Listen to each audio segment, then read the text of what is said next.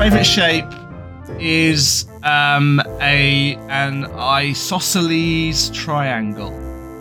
Is that a shape? Nice. So desperately trying to remember things from my bad high school mathematics classes. Unfortunately, you're on the other side of academia that does not deal with maths. You're decidedly non-STEM, so shapes and colours. Well, exactly. And given that when I first did my classes, for maths when I was at high school, I burst into tears on my first day because it was too difficult. That really sets us up for for failure, and it's a good cold intro for today because we're talking about traumatized children.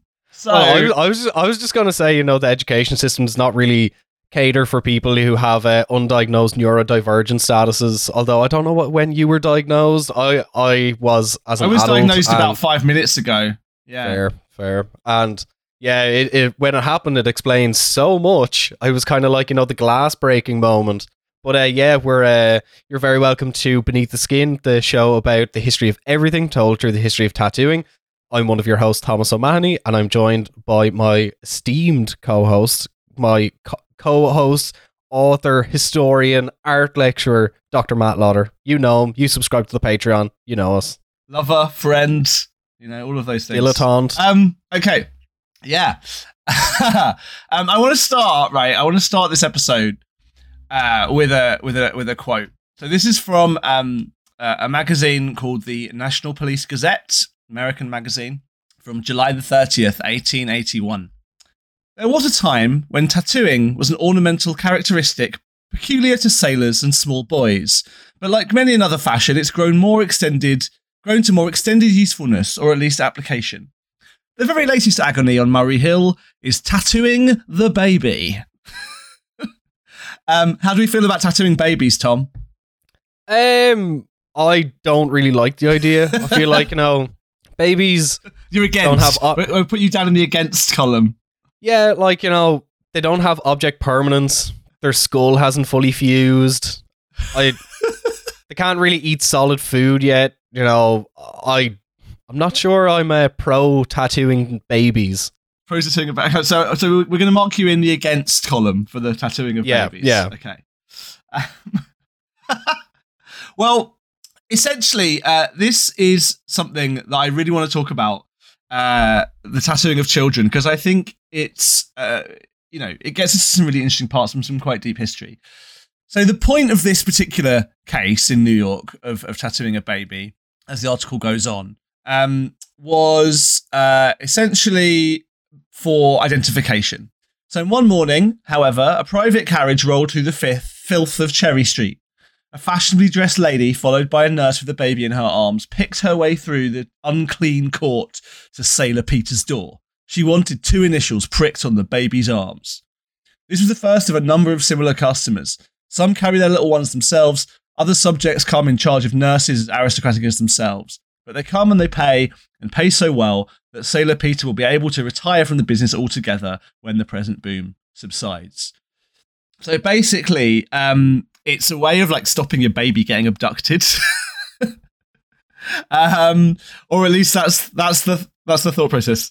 Was there some sort of Oliver Twist Fagin rolling around picking up babies? I didn't know the baby industry was that. The baby theft industry was that big back then. Some would say it's the podcasting of back then. One of the reasons. So this is happening in 1881. And one of the reasons it's happening is because in 1871, about a few years earlier, there'd been this case in London called the Tichborne trial. And basically, we can probably do a whole episode on that at some point in the future. But basically, this aristocratic teenager, a guy called Roger Tichborne, went missing at sea in 1853. And his mother had sort of given up all hope that he would be found alive. Meanwhile, his younger brother inherited the family fortune and was sort of whittling it away on gambling. And then miraculously, Roger turned up alive and wanted to claim the family fortune. And to cut a long story short, it turned out that this guy, plot twist, wasn't actually the deceased aristocrat, but it was a butcher's son from Wapping called Tom Castro. So The reason this all came out in court was because the real Roger had been tattooed at boarding school, tattooed himself and his friends. And this guy in the dock didn't have any tattoos at all. And so basically there was this essentially kind of panic amongst aristocrats of like, hey, we should all tattoo our children so that if some criminal tries to steal our family fortune, move into our family pile, run off with our family titles and lands, we can prove it with the tattoo. So I think that's coming in the aftermath of that. But like, actually, it also has a really long history because there were the other place that we find something similar. Well, there are two places we find something similar in deeper history. One of which is in basically like Renaissance Italy, so 16th century Italy, in what are called foundling hospitals, right? So essentially kind of orphanages, basically, for raising of children. And mothers would leave the baby with the care of the nuns or with the care of the institution, with potentially the intention of returning. There's some really heartbreaking examples from England of like little tokens and little pieces of fabric and stuff for identification purposes. But for a while in Italy, you would basically, before you gave your baby over to the institution, you tattoo its foot with its initials and with a little symbol, so that when you came to get your baby later on, or it found you in adulthood even, you could be sure that it was actually your baby and that it hadn't died and was sneakily swapped out by the wet nurses, going, no, I promise you this is your child, like with some weird Ponzi scheme. It's like it's like premium card trading. If you don't pony up, you don't get a premium child. Exactly that, right? So tattooing of babies is for identification. The other example of that is in the 1750s. So again, we're pre-Cook. I don't know if we mentioned this on the pre-Cook episode, but these Swabian children who essentially were like poor like peasant children of peasants, essentially in Austria, and they would get sent on this long march across the Alps to work on farms in Germany, sometimes for a whole summer season, sometimes even for several summer seasons. And then they'd return back months or many years later, to bring back the money they'd earned. And again, because these parents were worried that their children wouldn't recognize them or they wouldn't recognize them in return, they would tattoo some kind of what's called in the report about this, a mark of consanguinity. Like, this is my baby, hands off. So that's quite practical, right? Like, I think you can see the practical benefits of tattooing children. Have I changed your mind yet that tattooing children is a good thing? So similarly to these, like the functional form of tattooing of children in I think it was the 1950s in the US, it was kind of in the Midwest. I think it was Arkansas, as far as I can remember. There was a program where several school children were tattooed. So this was obviously during the beginnings of the Cold War, or maybe it was around the Bay of Pigs, real heating up of tensions around nuclear weapons. And obviously there was a great fear in the US of nuclear weapons being used and the fallout. So you have like, you have that turtle cartoon that's about, hiding under your desk in case there's a nuclear bomb drop. Survive, yeah. Yeah. So essentially, these children were tattooed with their blood type in case, there was an attack, there would be a need for blood transfusions. You could identify, who needed what blood and who had what blood. And it served a functional purpose. Yeah, that wasn't just on children, actually. That was called Operation Tat Type, and it was rolled out at the Iowa State Fair initially, and then kind of rolled around the country. Those tattoos were in people's armpits because apparently that was the part that would survive if all of your limbs got blown off. And even better, that idea came from. Oh no! Why are we talking so much about the desecration of limbs recently? Children's exploding hands, your armpit being the only thing that would survive. Yeah, that was last episode. Well, so the other good thing about that, the practical marking of blood types, was that it was an idea that the American government got from the Nuremberg trials. The guy who was the Americans learning from the Nazis. Do not Google Operation Paperclip. Do not Google Operation Paperclip.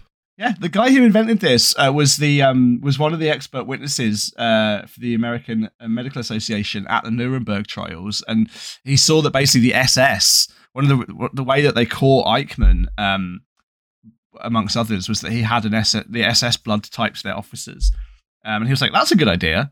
And thankfully, that was the one and only thing that the Americans learned from the Nazis, Thomas. Yes, do not look up how they got to the moon. Do not look up at the crossover between the invention of the V2 rocket with Wernher von Braun and the US space program. But it's funny that they managed to find him because of a tattoo, and Otto Skorzeny had like a huge scar on his face and just like was wandering around for like 30 years and bought a farm in Ireland in the like 50s, 60s. We've gone astray here, but Mengele actually escaped because he didn't have a tattoo, so he was pretending to be someone else. He joined the SS early. He was an OG SS member, so didn't have a blood type tattoo. And because of that, when they were doing the demobbing and looking specifically for SS members and letting rank and file soldiers go, he pretended to be someone else, and they let him go. So tattooing as identification. I mean, also talking about severed limbs. There's a great couple of cases, one of which is a severed arm, which washed up on a British beach, I think in Southend, with tattoos on it, and it was like, who does this belong to? And the other one, again, I think we mentioned on a previous episode, was a barrel full of meat, a barrel full of pork, taken by from a Dutch pirate ship, and it had a tattooed sailor's arm in it. So, tattooing for identification is probably not a bad idea. What if they were using the arm to like, stir the pork in the barrel to make sure it didn't, stick to the side? They were just taking this like arm and like, I wonder what pickled arm tastes like. Someone get Army Hammer on the phone. Nom. But go on. So it's also worth pointing out, that there were no laws in Britain and America that tattooing children was illegal. So tattooing of minors wasn't illegal in Britain until 1969. So there was no specific law on tattooing children before 1969. That came in because a couple of years earlier, in a case called Burrell versus Harmer, this tattooer tattooed the arm of two boys, one age 12, one age 13, and he was convicted there for basically assault, right? But there was no specific law on tattooing. And that was also the case in America, right? So a couple of other cases I want to talk about today are from the US, and particularly from New York, because, again, it may not surprise you to learn this, but the RSPCC, or the American equivalent, the New York Society for the Protection of Cruelty to Children, existed after the similar association for animals. So there was a Society for the Protection of Cruelty to Animals before there was a protection of society to cruelty to. I mean, if all you have to do is look at media depictions in the UK, and you'll find out that a lot of people care a whole lot more about animals than about children. Before we move on to like the specific cases, and it's, since your book is coming out soon, I want to talk maybe specifically about examples in the book of, the connections between, childhood vagrancy and criminality and tattooing. Yeah. Well, so this is exactly this case, right? These cases in New York. So New York and American society in general was much more concerned initially with the prevention of cruelty to animals than to children. But the late Victorian era, the late 19th century, brings with it this kind of increased morality policing. And one of the things that the New York Society for the Prevention of Cruelty to Children, also called the Children's Society, or the Jerry Society after the guy that set them up, they were interested in loads of things. They were interested in kind of, mail boys, paper boys delivering pornography. Not like, it wasn't the fact that children were working it was the problem. It was that children were getting up early in the morning to deliver newspapers and post. It was that they were delivering filthy postcards and obscene publications. Don't worry, if they had the chance, Liz Truss would 100% repeal child labour laws. Yeah, exactly. Why do you think? Didn't have depression or anxiety when they were working in the mines. Exactly. Snowflake generation. I worked down the mine and got black lung. Didn't do me any harm. So, and that also came with kind of concerns about lasciviousness and sort of immoral influence it really is a moment when kind of childhood or certainly adolescence is being kind of invented, so to speak, culturally as a context, as a concept. Tattooing sort of becomes this really interesting, basically kind of like real distillation of both the kind of physical harm of children and the kind of moral harm of children, because tattooing, particularly in places like New York, is really associated with sailors and therefore with drinking. And, it's the American military's had a good kind of PR campaign in the years since World War II, and is now a pretty upstanding institution. But during the 19th and early 20th century, the American Navy in particular was like really, hotbed of kind of vice and ill behavior. And so kind of tattooing, which was associated in the popular imagination with criminality and with drinking and with sailors, was particularly harmful for children, as well as the fact, it was linked with disease, it was linked with syphilis, it was linked with all kinds of horrible nastiness. So there were a few cases around the beginning of the 20th century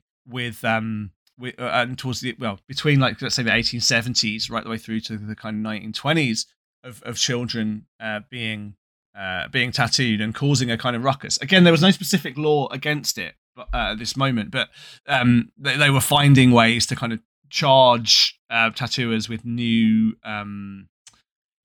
basically kind of new statutes against kind of cruelty to children or endangering children, etc. So one of my favorite one of these is a guy called Charles Wagner, really, really important tattooer in the American tradition, working on the Bowery, really, really, really, really prominent and important early American tattooer. And he got in trouble twice for tattooing children.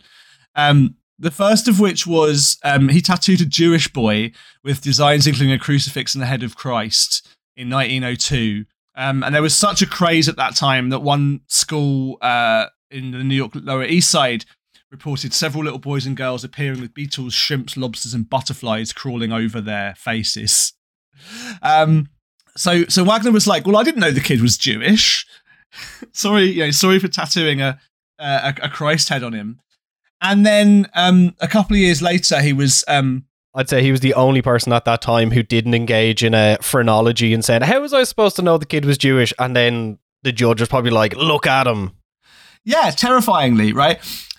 So that was in 1902. Then a few years later, he was sentenced to 20 days imprisonment for tattooing an 11-year-old boy. This is a time when the act of kind of decorating your body, again, particularly in New York with like stickers and transfers and stuff, what get called cockamammies, is a really, really popular thing. So it is a sort of genuinely a kind of youthful fashion for a while around the turn of the century. There's a couple of amazing skin specimens in a museum in Edinburgh. I found a newspaper report from the 1890s basically saying, "Oh, I went to a lovely lecture at the museum at the University of Edinburgh yesterday where it was presented this incredible skin of a young Irish American man." And basically the description was, that there was this guy's tattooed skins were put on display. And that this kid had been tattooed basically so that his brother could learn tattooing. So the guy had, quote, been operated on by his brother when a boy from 4 to 7 years of age. And the process of tattooing had occupied nearly 3 years. The whole surface of the skin, except the face, hands, and soles of the feet, was covered with the most artistically executed designs. So basically, and we hear this again from Charlie Wagner and some other American tattooers as well, you didn't want to fuck up on your paying customers. So you'd have to learn to tattoo, and like your younger brother would probably be a good place to start. And I emailed the museum in Edinburgh and I said, like, okay, you definitely haven't got this skin, because I think I or my colleague Gemma Angel, who's a historian of tattooed skin preservation, who we should get on the podcast at some point, never heard of this. But I emailed them and said, "Oh, do you know what happened to this skin?" And then, "Oh yeah, we just had a look. It's at the back of the storeroom. No one's looked at it in 120 years. Here are some pictures."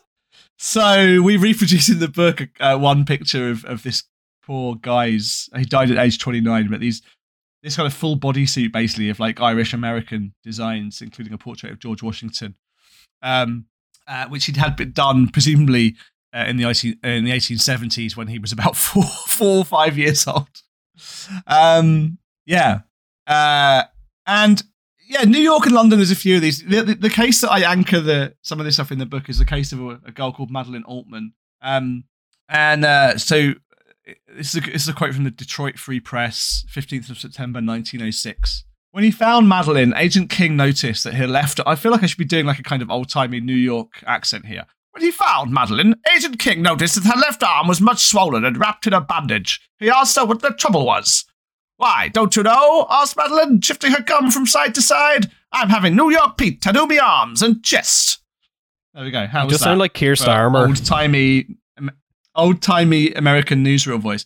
So basically, this like young 15-year-old girl who was from a fairly well-to-do family. Her dad was an insurance broker in Brooklyn, but she was picked up on the Bowery, so on this kind of basically street of taverns and flop houses, cinemas, gambling houses, right? And she was covered in tattoos. So she had, for example, American flag. She had a heart inked in red. She had a flag-waving sailor. Her back was covered in a battleship. Both her arms were tattooed from elbow to wrist with daggers or other naval designs. And on her chest, not yet healed, was another warship, an eagle. She also had a self-portrait of sorts, a girl dressed in sailor togs, alongside her own initials, M.A. She also had a pocket full of photographs and letters from amorous Navy men. And yeah, like, interestingly, it explains to the gathered newspaper pack that, quote, all the girls are getting it done, she told the New York Times reporter. It's getting so the sailors won't look at you if you ain't got some tattoos on you. There's also some interesting sort of gender play, because she also said, I wish I was a boy. If I was, I bet your boots I'd be enlisted in the Navy. But the sailors are all right, they are. I just love sailor boys. And, you know, this is a point that I kind of want to maybe touch on, because when you look at the timeline of history, teenagehood, you know, adolescence wasn't really a thing until the 20th century as we transition into, you know, the post-war period. Youth, as we know it now, didn't exist. But an interesting point that's coming about in this conversation is that something that is still quite prevalent now is the fear around the transgression of class. Like, certain people don't get tattoos, and of gender, and this kind of idea that you will lose your certain place in the social pecking order if you get marks on your skin, which, you know, has ties in with religion, with Puritanism. But it is very interesting that as we move into like the post-war period, where the invention of the teenager, as we know it now, really comes about, that getting tattoos really becomes a solidified countercultural force, rather than it's just, you know, sailors and kind of people who exist outside of a lot of the regular structures of society exist, if you know, you know what I mean. Well, what I love about the story of Madeline, and of sort of some of the other stories. I mean, even there's another story a few years earlier, basically involving the same New York society, a girl called Hannah, who was also tattooed. There are similar ones in the UK from a bit later on, but like, one of the things that really strikes me about them is they're not framed, and I don't think they are, explicit sort of fuck you stories of teenage rebellion. They're quite kind of naive and quite kind of, you know, they're quite kind of, you know, they're excited in their kind of childlike love of like, oh, tattoos are cool. And they're not presented, because tattooing isn't functioning in this way yet culturally as a kind of sign of teenage rebellion. When tattooing on children is talked about, and there's also similar cases from France, actually, that I'm thinking about on young women. It's often presented as this kind of quite naive, like joyful love of this, you know, of just looking like a sailor or playing dress up, or even, you know, in some of the cases on tattoos of young girls or young women, like tattooing as a kind of beautification process. And it's not presented as this kind of fuck you teenage rebellion story. I've looked really hard for photos of Madeline or even drawings, and I haven't yet found one. There's a couple of leads I'm still tracking down. I'd love to see a picture of her because she just seems awesome. I have to say, like, really just kind of joyful and excited to be tattooed. But after of course, her tattooing was taken to be, as you said, like indicative of this kind of class, problem. It wasn't just that she was tattooed; it was that she was tattooed in this particular place, in this particular way. And so she got sent as part. So the tattooers got fined. One of whom, Samuel O'Reilly, is again really one of the most important American tattooers ever. The first ever owner in the world of a patent of an electric tattoo machine. So this isn't something that's just happening in kind of like the lowest end of shops. Although we'll talk more about that later on. It's a real part of the culture, actually, of tattooing in the early years of its professional development, that, young teenagers are getting tattooed. But Madeleine, basically, despite her protestations, gets sent to what's called the House of Mercy. And it's like a correctional institution in a place called Inglewood in New York. And it's a place where basically like young women in particular got sent for correction by nuns. Right. So we don't know exactly what happened to her there, but it was a pretty horrible place. Like her father basically said he would hope it would cure her of her sea madness, kind of beat this nonsense out of her. And had around 100 young women there, many of whom had been picked up and accused of sex working. It was a place where, again, had this kind of physical and moral hygiene conversation intertwined, which is, I think, tattooing is such a part of the conversation. One of their reports from around this period said, "We are raising the tone of conversation in place where girls assemble and work. Lectures on sex hygiene are given. Wholesome recreation is encouraged, and higher ideals of life are cultivated." But like, of course, that what that really meant was like humiliation, shaving of heads as punishment. One of the nuns said, "We find the girls do not like to lose their hair, and fear of having it cut off tends to make them obedient." These young women were gagged. They were malnourished. One runaway, again, around the same time as Madeleine was there, a girl called Isabel Cowan, was found sleeping rough in Central Park. And she said she'd rather live in the park than the House of Mercy. And during Madeleine's incarceration, or shortly afterwards, one of the sisters there, a teacher called Josephine Hall, shot herself in the head, having been despondent of late. In 1915, I'm reading from my book here, in 1915, resident girls started a riot in protest at the poor conditions, and by 1920, it had closed down. In 1933, a New Yorker writer went to visit it and found graffiti on the walls saying, "I wish I was dead. God help me to get out of here. And I was put in this House of Mercy for nothing." So this kind of little joyful sailor girl with her cool sailor tattoos, for that crime, basically, or for that kind of transgression, she was put into this really horrible institution for at least several years, probably 3 or 4 years at least. Don't really know much what happened to her afterwards. The book goes into a bit more of her later life story, but I think we get these laws against tattooing of children, and I think they are generally coming from a good place, as you indicated towards the beginning. Because I don't know, if I'd have got tattooed with what I wanted to get tattooed with when I was 14, my body would look very different. Yeah, like we will have a conversation towards the end around the agency of children. But kids are not really well known for discerning taste. That's all we'll say. But something that I want to talk about. What would you have got tattooed on you when you were 14? Oh, I really wanted a Foo Fighters logo when I was like 14. Thank God.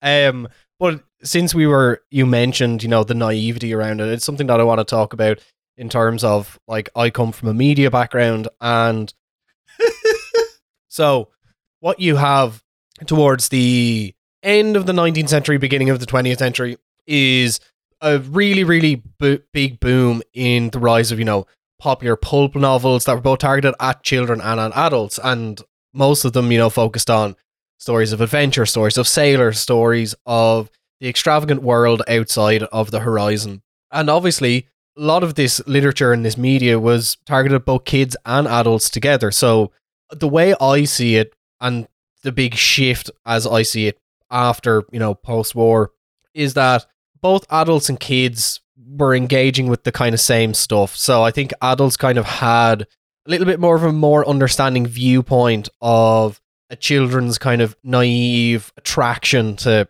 stuff like this, that they understand like what is the appealing nature of, you know, tattooed sailors going on adventures and this kind of like lifestyle that people who might have been viewed differently about 40 years later. And I think what happened as you had that like segmentation of adolescence to adulthood is then you have the split between, you know, an adult's understanding of, you know, a child's maybe naive interests and like maybe naive choices. And now you have like the dictation of adult minds and viewpoints onto like a child's wants and needs. Yeah. And I think, I think it is. And I think,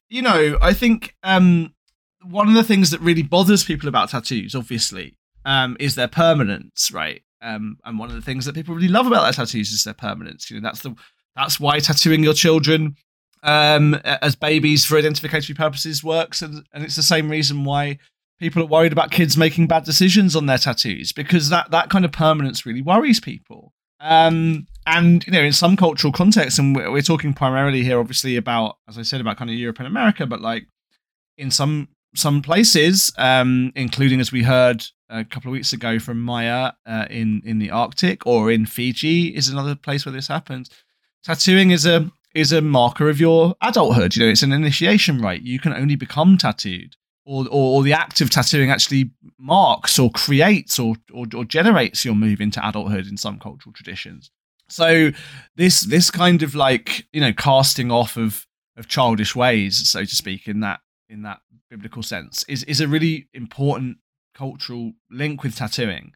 And it's because I think this idea of permanence terrifies people, particularly, you know, you see it a lot in conversations, and this is a real tangent which we shouldn't really go down today because it will going to be another topic for a future session. But this is also lots of the conversations about sexuality and gender identity. You know, it's like, well, let kids be kids. Don't let them make irreversible changes to their bodies. And I'm not here advocating for children to be tattooed. I really am not. I'm just trying to explain why I think what these anxieties reveal. You know, and I think they're legitimate anxieties, of course. So we should be horrified about children making irreversible changes to some degree. But like, yeah, I think this is as you say, as you always say in the introduction, like tattooing being the history of everything. Like, I don't think we often think much about why we should or shouldn't tattoo people under the age of 18. As I said, it's a fairly recent phenomenon that many tattooers in Britain didn't tattoo underage kids anyway, and that was also true even if it wasn't explicitly illegal. That was also true in the United States. One of Sam Riley and Wagner's great rivals, Elmer Getchell, who was another kind of early pioneer of electric tattooing. Like he was basically sort of, he said that like true professionals would not stoop to tattooing children who lacked the capacity to choose a design on their bodies. So this kind of ethics in the industry was turning against the tattooing of children as early as the early part of the 20th century. But the fact we even have to ask this question, like, what is it about tattooing under 18 that is problematic, I think is interesting, revelatory. It tells us a lot about cultural attitudes to childhood, and it tells us a lot about cultural attitudes to things like bodily autonomy, to permanence, to our relationship with time. Yeah, all of these things, you know. And that's actually, you mentioning time, that's something to get a bit philosophical for a second. I think part of the moral attitude around it is that from an adult perspective, once you reach a certain age, you understand both the permanence of something like tattooing, but also the impermanence of our bodies and our own mortality. And I feel like there is some sort of an understandable fear from a parent or an adult of, you know, making permanent choices before you understand the permanence of your being, but also the impermanence of it as well. Right, and this is a very kind of culturally contingent and chronologically contingent conversation. I think conversations about adulthood are still happening. You know, maybe not so much about tattooing, but there are certainly conversations about One of the ones I saw was like whether in the United States, where it's legal to perform in pornography at 18, whether that's sensible, in the age of the internet, and people are making decisions that may affect their life in negative ways. Maybe we should up the age for performing sex on camera in America to 21 from 18. And I think, those conversations aren't happening around tattooing. But that said as well, like I wasn't tattooed when I was underage because I got into tattooing so early that I knew not to get a bad one, and you were only going to get a bad tattoo if you went to someone who wouldn't check your ID, right? But I know loads of people who were tattooed underage because they loved, like Madeline, I suppose, loved tattooing, and actually probably would have got a better tattoo than they got if they were able to go to someone who knew what they were doing. I mean, it's an unsquareable problem, but like, I mean, you must know too people who were tattooed at 15, 16, 17. Yeah, loads of people. Like I know loads of people who've gotten like mostly stick and pokes from their friends, or they've bought machines online and done themselves. I know one or two tattoo artists who started tattooing on themselves when they were like 15, 16 because they knew that's what they wanted to do, and the only canvas they had available was their own legs or their arms, Well, this was one of the reasons actually that tattooing became illegal in England and Wales in 1969 with the Tattooing of Minors Act. It was because there was a kind of brief craze over the course of kind of the mid 60s for tattooing. And many people weren't able to get tattooed in shops, so they were going to shitty shops. But loads of them were tattooing themselves, with compass needles, with blades from pencil sharpeners. There was a guy that used to drive my school bus who was a big, like, ex-army dude, like, skinhead guy. Like, well, he wasn't a skinhead, he had a shaven head. I don't think he was a skinhead. But he was a big dude, and he had on his wrist the word "wham" tattooed that he'd done himself. This is like in the love George Michael in the like early 90s. Yeah, because he'd done that when he was a kid, right? And the reason we have laws in the UK against tattooing of under 18s is because there was this moral panic that kids wanted to get tattooed. Right? You wouldn't need to ban it if kids weren't doing it already, I suppose, is the point there, right? Yeah, and I think like maybe to touch on a broader point, funny enough, there's an Aboriginal man that I follow on TikTok who like talks about, he grew up in the bush and talks a lot about Aboriginal life in the bush and everything.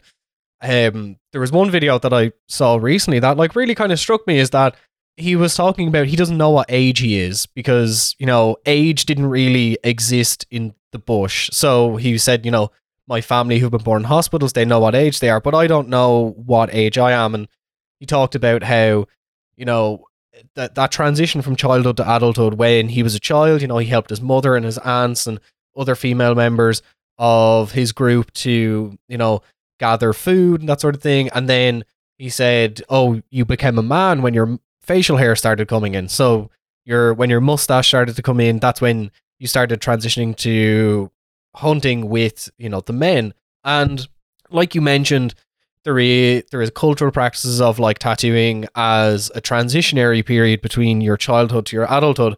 And I think part of the pushback around tattooing on younger people, and not just necessarily like people under 18, also like younger people, is that our lines have been blurred so much in the past couple of decades of, where does childhood end and where does adulthood start? And I think maybe that's because we have somewhat gotten away or gotten rid of ceremony and cultural practices around the marking of certain periods in your life. And I think that's maybe what attracts kids to tattooing, is that, and it still attracts people, it attracts me to tattooing, that for kids, doing like a small tattoo with like your compass in class, you're trying to mark yourself as, either a period in your life where this is an adult thing, that I'm, grown, I'm making this decision, but also that you are marking a period in your life starting or beginning or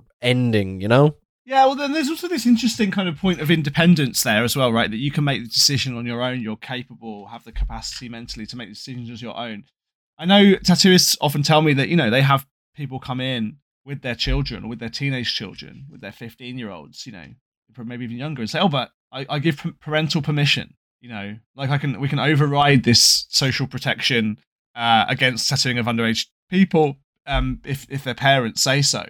And I think lots of parents who do that are surprised to hear that no, actually it's a strict thing. You can't even if your mum says, it's okay for you to get a tattoo, you can get one. And that is also kind of interesting and different from some of the other things we delegate to parents as opposed to adults. Lots of things in actually to do with bodies are complicated around that area. So it is interesting to me that tattooing probably really more than nearly anything else, maybe other than voting, is the one thing you really definitely can't. People can drink before they're 18 and often do. People, smoking was moved to 18 from 16, but I know that kids are getting hold of cigarettes. I mean, maybe that's cigarettes is pretty fruity close vapes to tattooing than alcohol is. Fruity vapes. But tattooing is like one of the few things you really can't do. Certainly not in a tattoo studio until you're an adult. And so it does, like almost by proxy, like serve that marker of adulthood. And as someone who has been an 18-year-old at one point in the past and who teaches 18-year-olds, some 18-year-olds, again myself included, are idiots. Many 18-year-olds are idiots. Again, I include myself in that. If you're one of Matt's students and you're listening to this, he is calling you an idiot. Directly you specifically listening, he is calling you an idiot. Actually, my students are lovely. Actually, they're not idiots. What I mean, they're really not. But what I mean is like, there's something about being 18 which it's just it's better than it's sort of roughly when most on average we think people are capable of making decisions about their bodies. But there's no hard and fast reason why on the evening of the the 365th day of your 17th year on the planet, you're all of a sudden more mature than you were yesterday. Of course, it doesn't work like that, but we have to have laws. Laws have to function like that. I was gonna say, I think it's surprising to people to learn that like we didn't always have laws against tattooing of children. That it wasn't exactly okay or tolerated, but it certainly wasn't explicitly against the law. Moving past the establishment of like the legal precedent around tattooing of children, when you move into like the 70s and 80s, you start to see cases around like moral panics or that involve tattooing, not necessarily directly on children, but on people around children. And that's when you start to have, the satanic panic in the 80s, and that, involved, around the protection of children, and tattooing was linked to, the moral panic, like the West Memphis 3. What's the guy's name? He's like he's all into esoteric stuff now. This is Damien Eccles. Damien Eccles is his name. Yeah.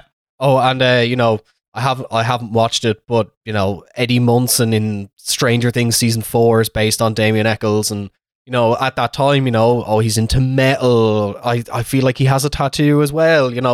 Satan. I'm gonna put the Satan drop in here somewhere, but it is that once again, as we post the kind of liberal 60s and 70s, you had the kind of moral strangulation of society as we move into the Thatcher and Reagan era, and social control starts to close its pincers around society, and tattooing is included in that.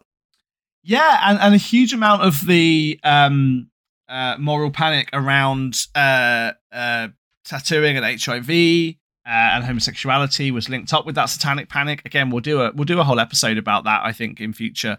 But yeah, so much of that was about preying on our children. Both predatory gay men, but also predatory tattooists, and there were tattoo artists who, if you wanted to get a cool skinhead face tattoo in London in the 80s, most reputable tattooers wouldn't do it, but there were guys tattooing who would be happy to do that, and some of them were potentially tattooing people who were under the age of 18. With one kind of ethical breach, the tattooing of the face of a young person, comes another one, not really caring about asking for ID, and that link of the tattooing kind of instantiating or representing physical and moral harm together that we saw in those cases from New York in 1900 or so are exactly the same thing rhetorically that's going on in the 1980s and 90s. And the reason we wanted to do this episode, and the reason I thought it was a good idea, is because this is exactly repeated in the recent like crazy like QAnon satanic panic, like the kind of incursion of the satanic panic into Britain through this amazing, kind of disgracefully amazing case in Hampstead. There's a good podcast also about just media.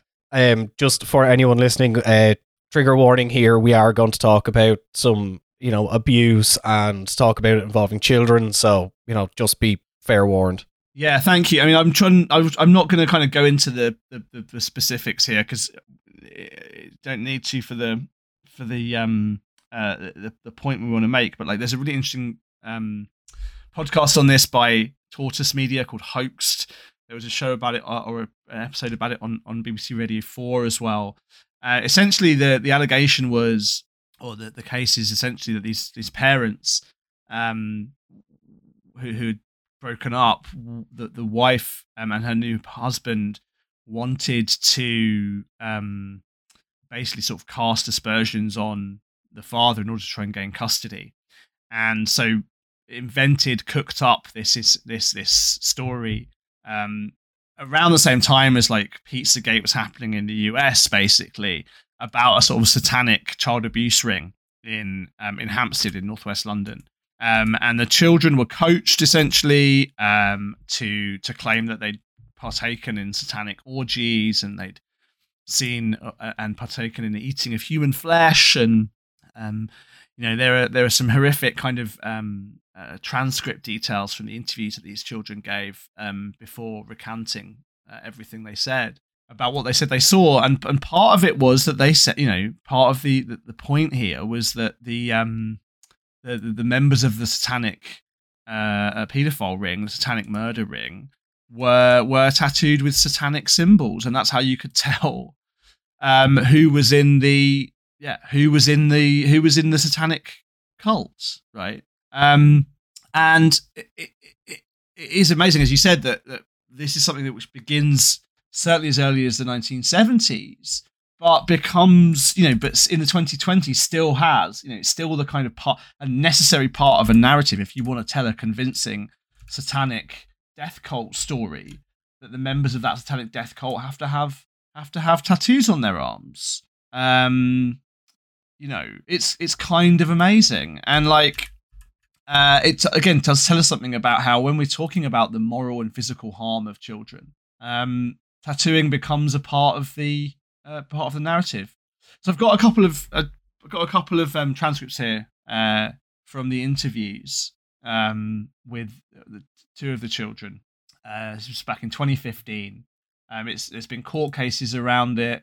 People have gone to jail for making things up and making false accusations and for harassing families in the area. But for example, there's a video in which the father says to one of the children, "Oh, so he doesn't have any other marks? No tattoos, nothing?" And the child says, "Yes, he has tattoos.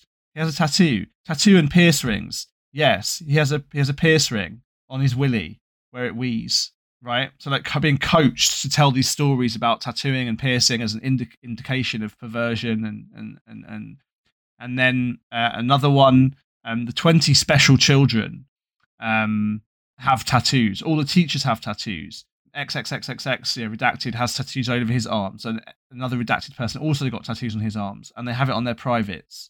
They're devil and monster tattoos on their privates.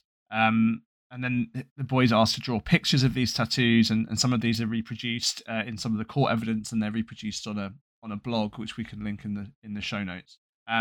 So essentially, like, these children are being coached into talking about tattoos, because at least as far as the stepfather who was coaching these children, tattooing was going to be indicative of a real kind of nice shorthand for the authorities of the kind of legitimacy and reality of these absurd and outrageous and disgusting claims. So yeah, this is something we see a lot. The stories of tattoos have come up falsely in the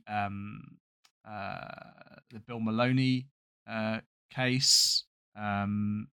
where another person who was sort of making up fake claims about abuse and paedophiles and satanic rings. So tattooing is this real kind of feature because what do we know about people who have tattoos? Well, they're all they're all morally corrupt.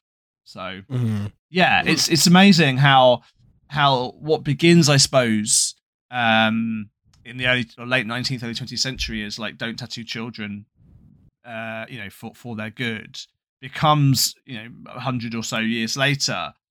If children have tattoos, it must be because they're victims of satanic cults. Kind of astonishing that this still becomes part of the story, Yeah, and once again, only complete and utter freaks are obsessed with other people's genitals. Yeah, and other people's children's genitals as well, like absolutely horrific. And like, just to be really clear, like all of this has been investigated. None of it's true. Several people involved with making up the hoax and spreading it have been arrested and charged. Like, there have been cases in all kinds of courts to the authorities, as rightly so, did initially take these claims seriously because, if true, they are horrific, and then they're not the case. But it was interesting to me when I was listening to the Hoaxed podcast on the story, that how much tattooing was part of the visual narrative storytelling that was fed to these poor young children in order to try and make up for stories about their father.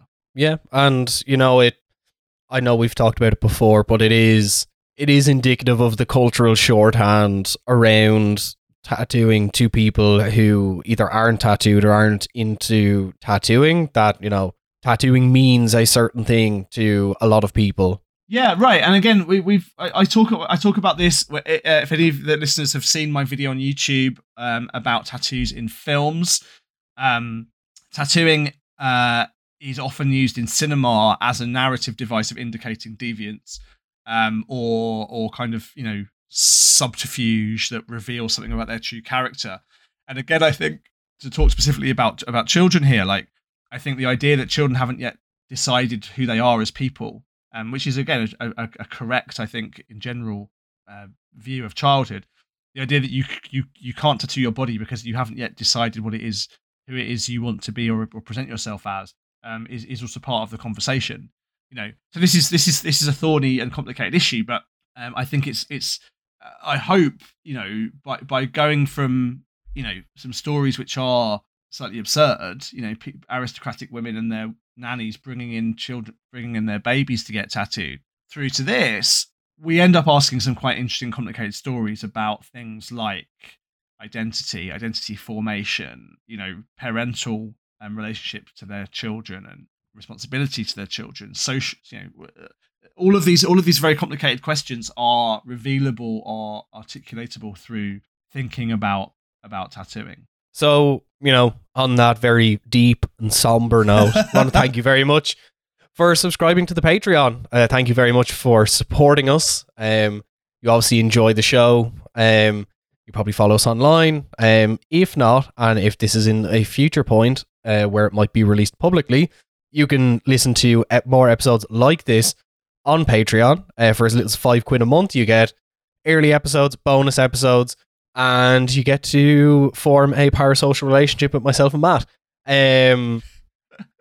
For more episodes, you can follow us on Spotify or whatever streaming service you use. You probably already do if you're on Patreon. If not, and someone sent you this episode, check us out. You can find me online at Got It at Guineys. That's GUYNEYS. You can find Matt at Matt Lodder. That's MATTLODDE, or on almost every platform. And don't forget to buy his book, Painted People, out on the 27th of October. If you subscribe at the £15 tier, you will get a signed copy sent directly to you. 100%. And many of the stories we've touched upon today and their contexts are expanded through longer stories with footnotes and references, so you can go and look up all the primary sources for yourself in the book. Particularly the story of Madeleine is a whole chapter which we've drawn on today, but there are wider stories on the Satanic Panic and tattooing in the 1980s, on tattooing of children for identification, a whole chapter on the Tichborne trial. So all of these themes run through the book, and I hope people will enjoy it. And yeah, if you subscribe at the £15 level, you will get a free copy of the book signed by me. Yeah. Anyway, thank you very much for listening, and we'll talk to you in the next episode. Bye.